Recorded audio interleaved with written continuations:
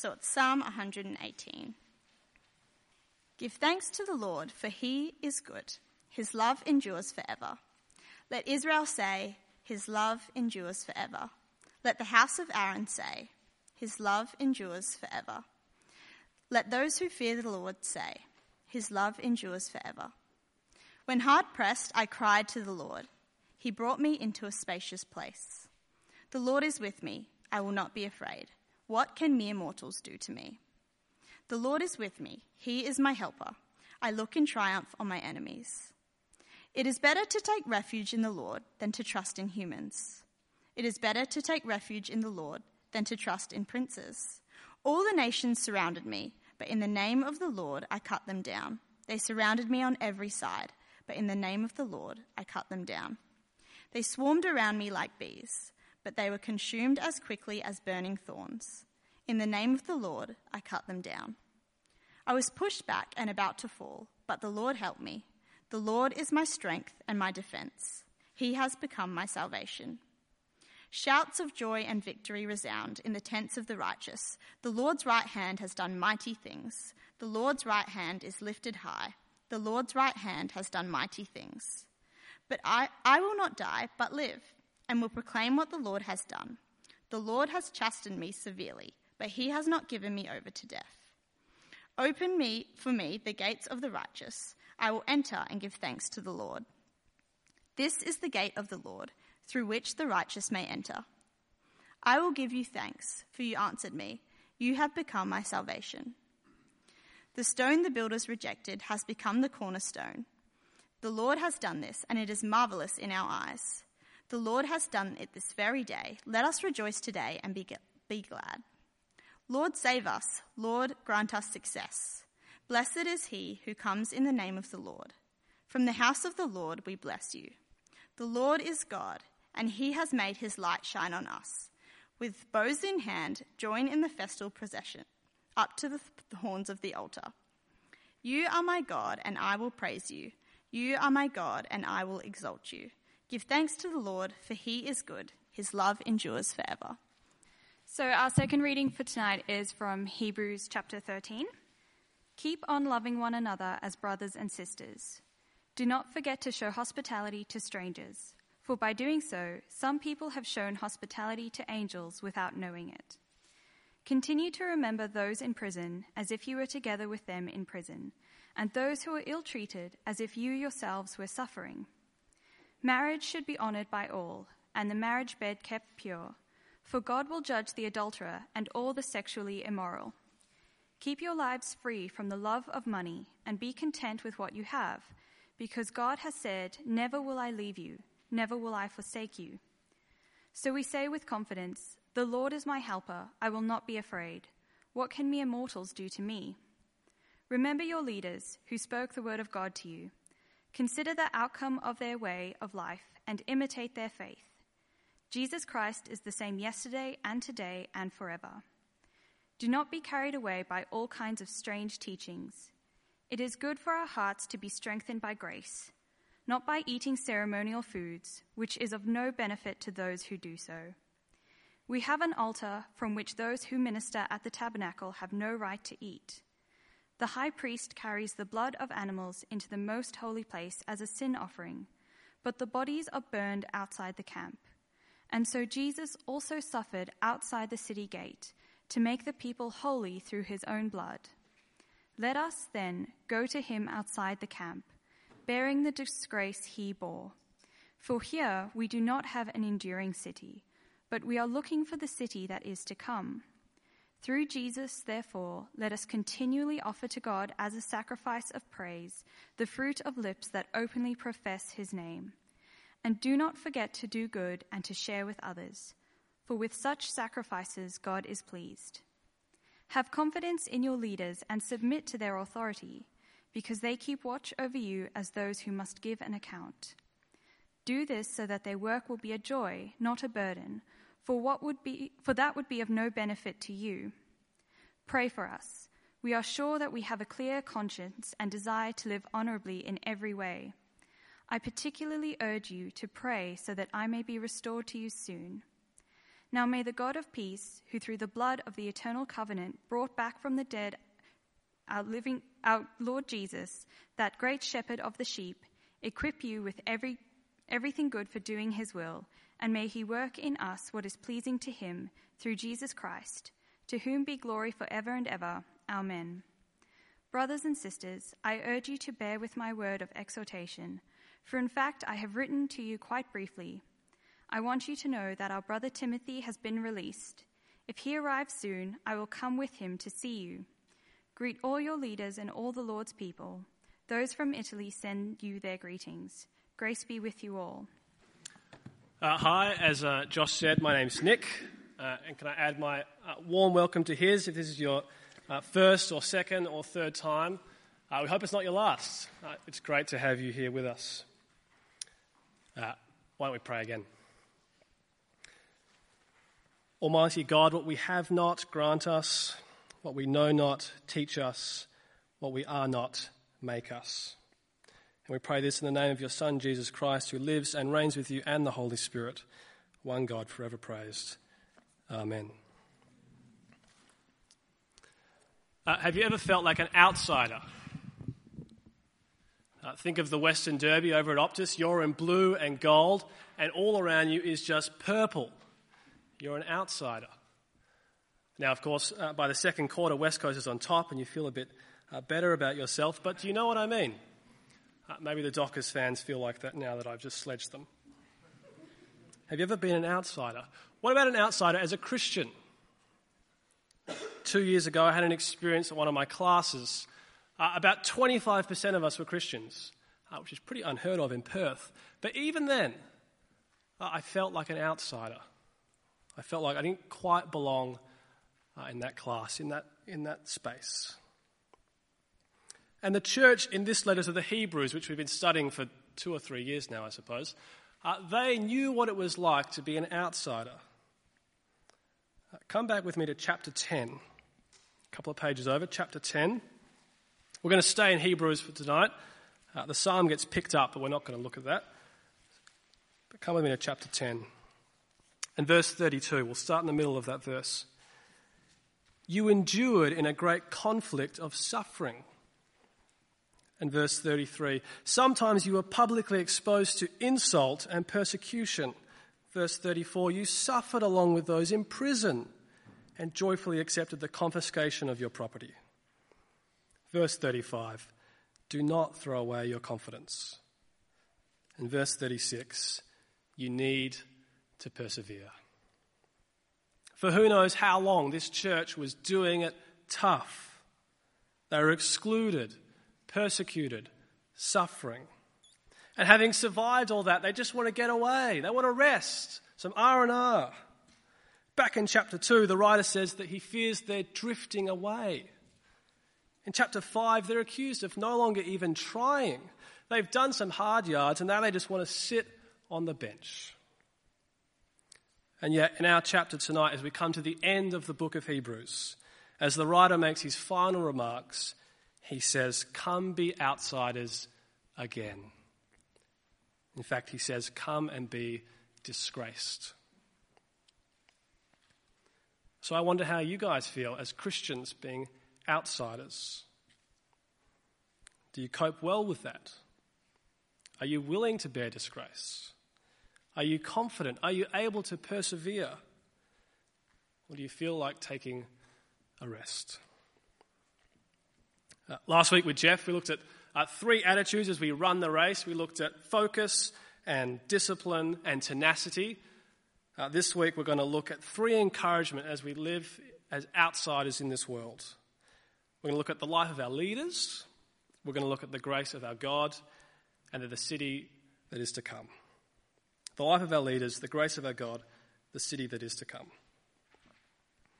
So point 1, the life of our leaders. This chapter says 2 things about leaders. We find the first there in verse 7. I'll read it out. Remember your leaders who spoke the word of God to you. Consider the outcome of their way of life and imitate their faith. For this church, battered and bruised, they just want to fit in. They're not sure they can do it any other way. They don't know how. But the writer says, well, think of your leaders. He says, remember, consider, imitate. They've been there before. At the moment, I'm raising a puppy and we're doing training together. And the breeder told me that she'll do whatever she sees our other dog doing. And you're all thinking, great, Nick's other dog's really well behaved. So now he'll have 2 well-trained dogs. That's not true. She's biting me and scratching me and doing all sorts of awful things. But there's something about imitating others that just works, for good or for bad. And this passage says, look at the outcomes of your leaders and remember, consider, and imitate them.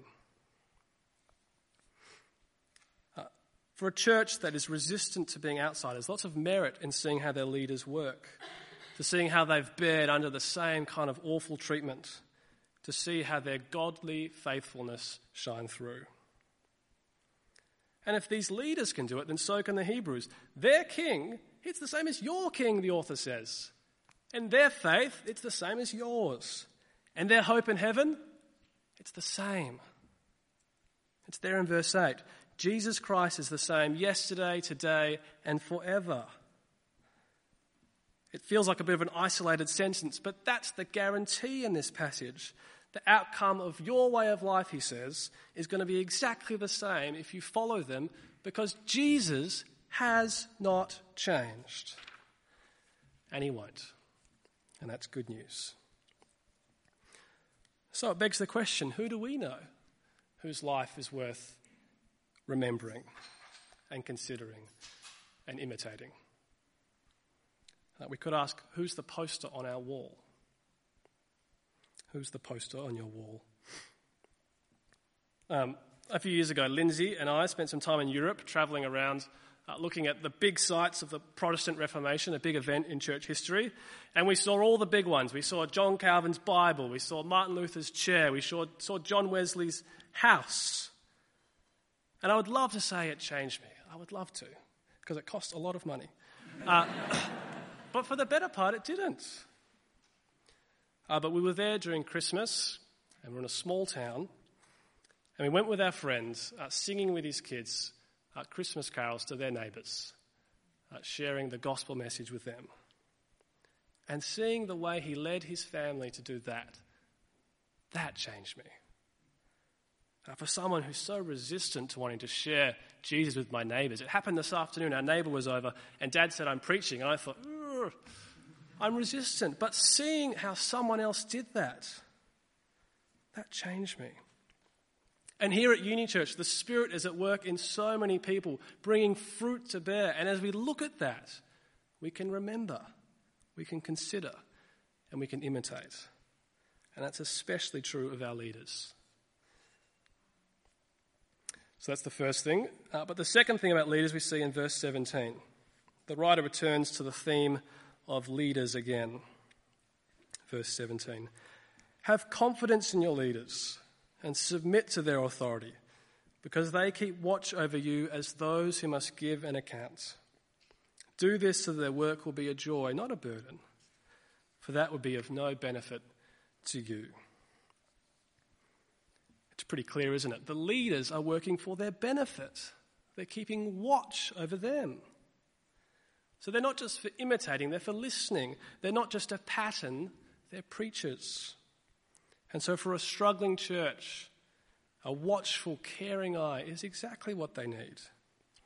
It's no accident that down in verse 20, it describes Jesus as the shepherd of the sheep. They need guidance and wisdom and help. They need confidence in their leaders who are working for their benefit. For the last 2 years, I've been struggling to read Moby Dick.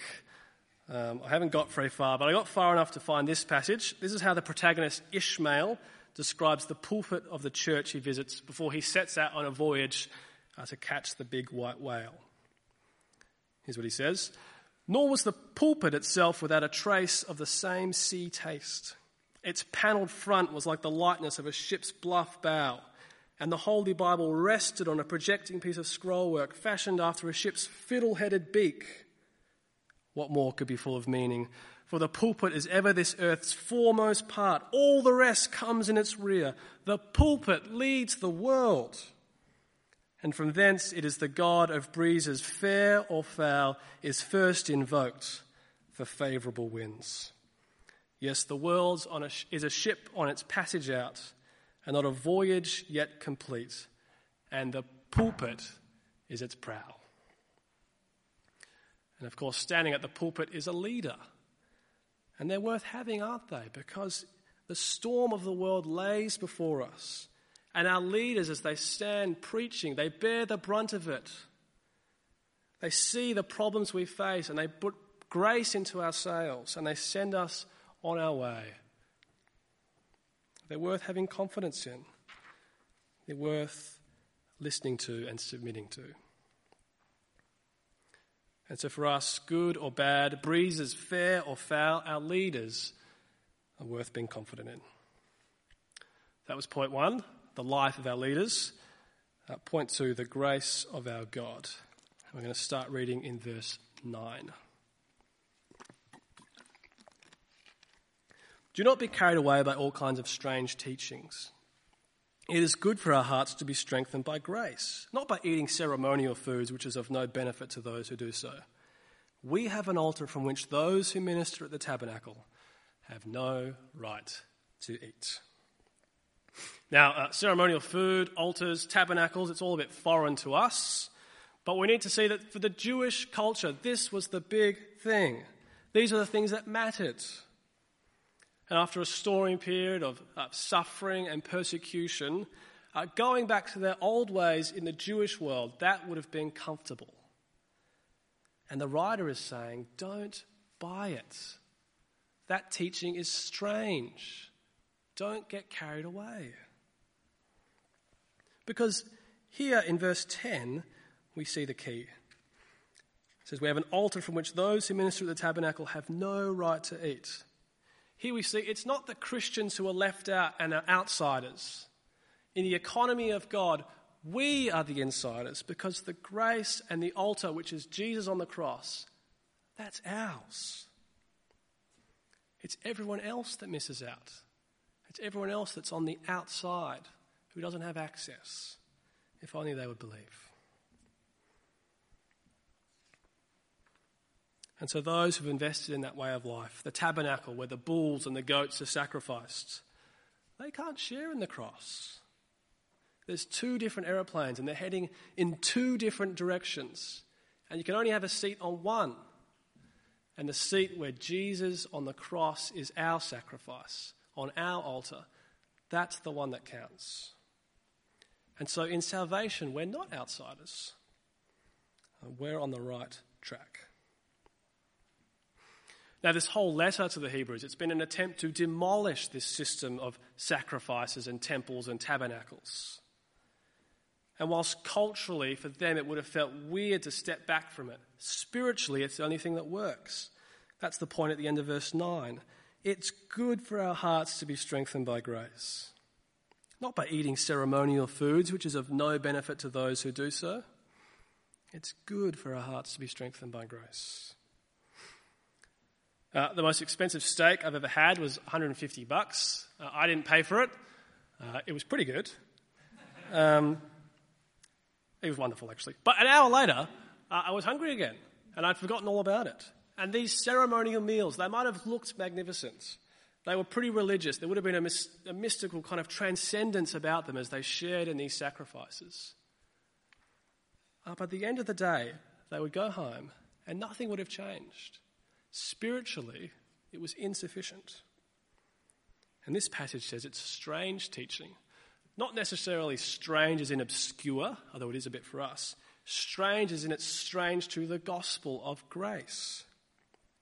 Because God's grace is real strength. It's the power of sin and death taken away by Jesus on his true altar, the cross, that gives real strength to the heart. So don't be carried away, the writer says. God's grace to you by the cross. Stick with that. You might feel like outsiders, and in a sense you are, but when it comes to salvation, you've got the right altar, the right sacrifice. stick with grace. Now, for us, 21st century Australia, I'm not sure many of us are missing out on sacrifices, but what is it we feel left out of? What does our culture value that Christians shouldn't? What do our friends do that we probably shouldn't partake in? As you're thinking of whatever that is for you, we're not the ones that miss out. We've already got what matters in the cross of Christ. But it might not be something bad. It could be something good. It could be sport or uni or work or whatever it is. And if you're thinking of that and how it consumes you, let's remind ourselves we should not be carried away, because whilst not bad, those things are of no benefit to our heart. We have grace. That's what we should stick with. Now, the whole letter of Hebrews has been painting this marvelous picture of Jesus as the all-sufficient, all-much better sacrifice. And we need to remind ourselves that we're not missing it, that we've got access to that, the greatest thing in the world. As I said, it's taken us 3 years to get through this book, but if you're looking for a top-up on grace, reading through Hebrews in an afternoon, it wouldn't be the worst thing you could do. So that's point 2, the grace of God. Point 3, our final point, the city that is to come. And we'll start in verse 11. The high priest carries the blood of animals into the most holy place as a sin offering, but the bodies are burnt outside the camp. And so Jesus also suffered outside the city gate to make the people holy through his own blood. It seems that talk of altars and ceremonies gets the writer thinking about one more Old Testament thing, the sacrifice of atonement. Once a year, one priest could enter the most holy of places, but only by blood. And the most holy of places in the temple or in the tabernacle, that was where God was said to dwell. And so once a year, one man could enter the most holy of places with a sacrifice, and he could be in the presence of God. But the body of that sacrifice, of the blood that he was bringing in, that was burnt outside. It wasn't even in the city. It was outside of the camp, outside of the city, where people weren't. Far, far away from that most holy place. As a symbol that the punishment for sin is not just blood, but exclusion. Exclusion not only from God's presence, but his people as well, the community. Banished. It was a powerful ceremony. The reminder that the cost of inclusion was the exclusion of something else. And the writer says that ultimately it was the exclusion of Jesus, because he suffered outside the camp. We know from the Gospels that Jesus died on a hill called Golgotha, which means place of the skull. It wasn't anywhere near the most holy place where God dwelt. And there he was, scorned and shamed and excluded from the people as they mocked him. And we've been made holy, allowed in, at the cost not only of his blood, but his exclusion as well from God and God's people. And it's worth dwelling on that for a moment, isn't it? That our inclusion cost him exclusion. But the author doesn't actually skip a beat. He jumps straight to the application there in verse 13. Let us then go outside the camp, bearing the disgrace he bore.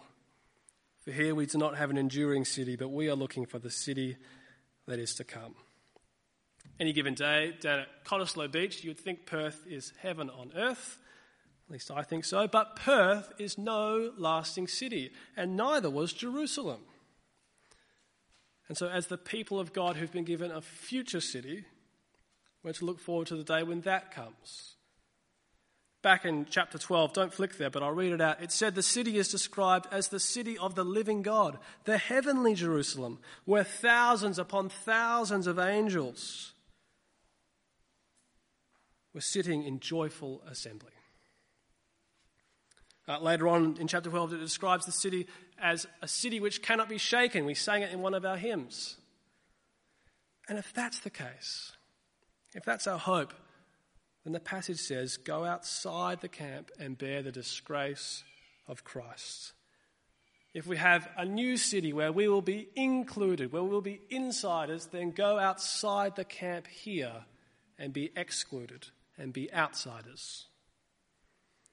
Because our Saviour went there, but now he's there, and we're going there.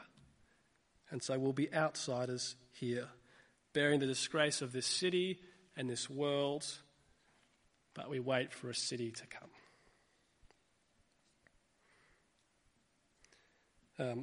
Well, as we come to a close, let's pull together some threads.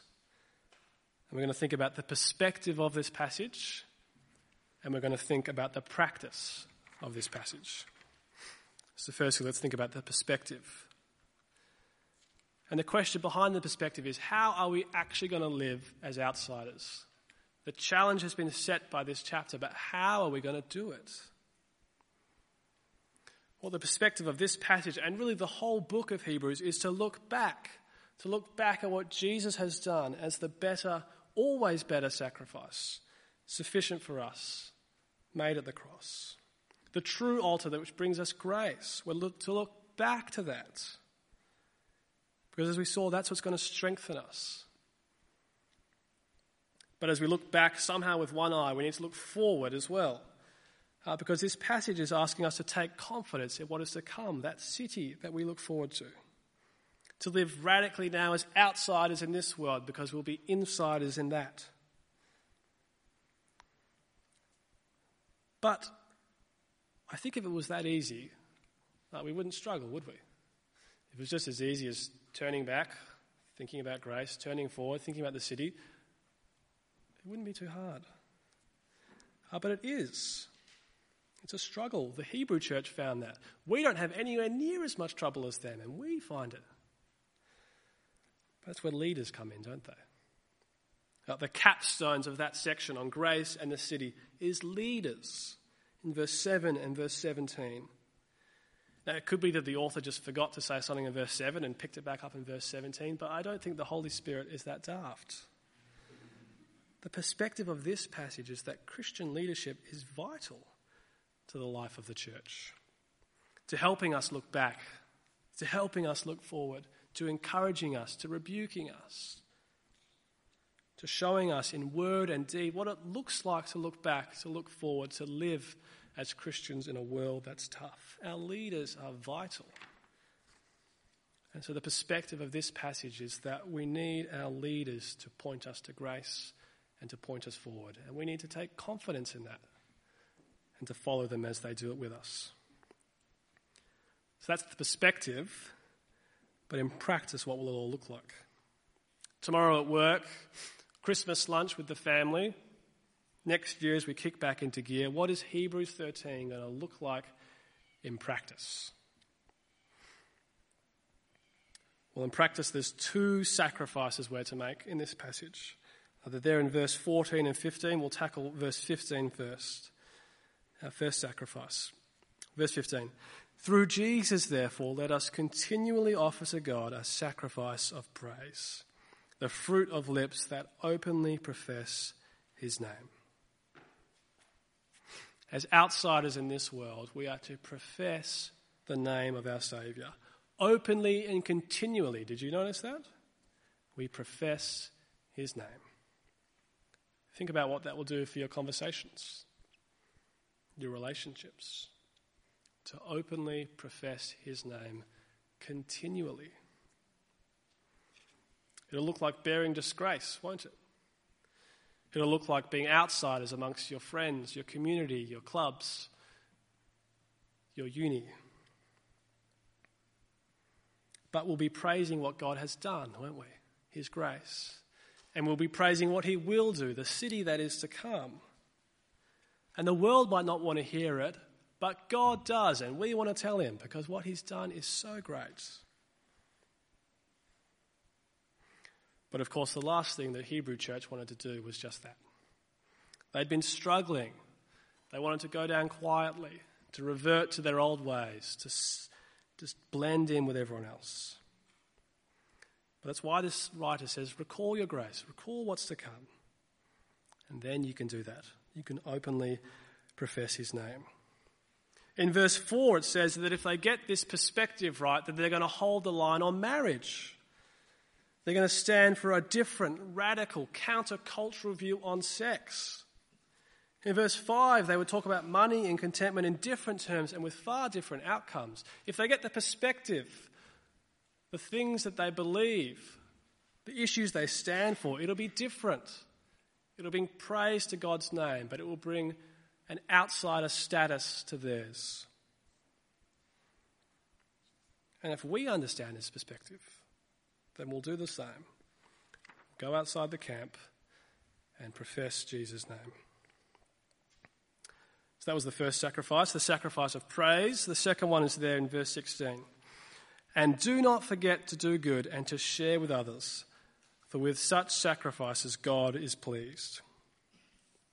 Easiest way not to be an outsider is to live like everyone else, to blend in, appear the same. But the sacrifices that God is pleased with is doing good and sharing with others. And I mean loving each other as brothers and sisters beyond what's expected of an ordinary human being in Perth. And I mean loving strangers even more beyond what's expected.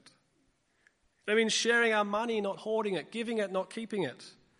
If we get the perspective of this passage right, we'll do good to others in a way that makes us look like outsiders, makes us look different. But that's what pleases God, the God of grace who's bringing us home to his city. So 2 sacrifices if we've got the perspective right, the sacrifice of praise and the sacrifice of doing good and sharing with others. As we come to a close, a few more things.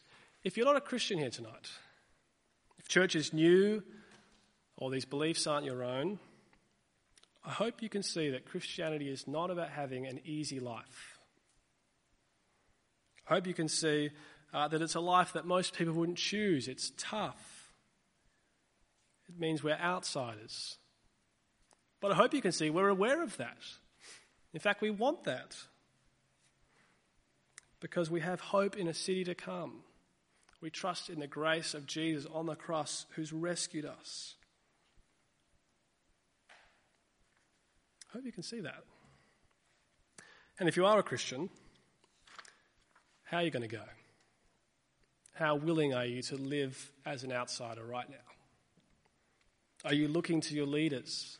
Are you submitting to them and having confidence in them? Are you looking back to the grace of the cross? Is your hope in the city that is to come? Have you got that perspective? And how are you going putting it into practice? How often are you praising his name? How often are you practicing good for others? As this book comes to a close, it lays down a challenge to this church. For a church that's been battered and bruised, it lays down a challenge. For a church that doesn't want to be outsiders, it calls them to be outsiders. But there's a perspective here that we need to keep. And therefore we'll practice pleasing God in this world as outsiders.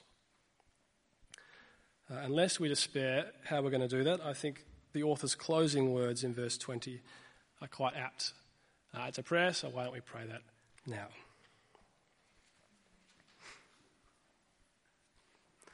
And may the God of peace, who through the blood of the eternal covenant brought back from the dead our Lord Jesus, the great shepherd of the sheep, equip us with everything good for doing his will. And may he work in us what is pleasing to him through Jesus Christ, to whom be glory forever and ever. Amen.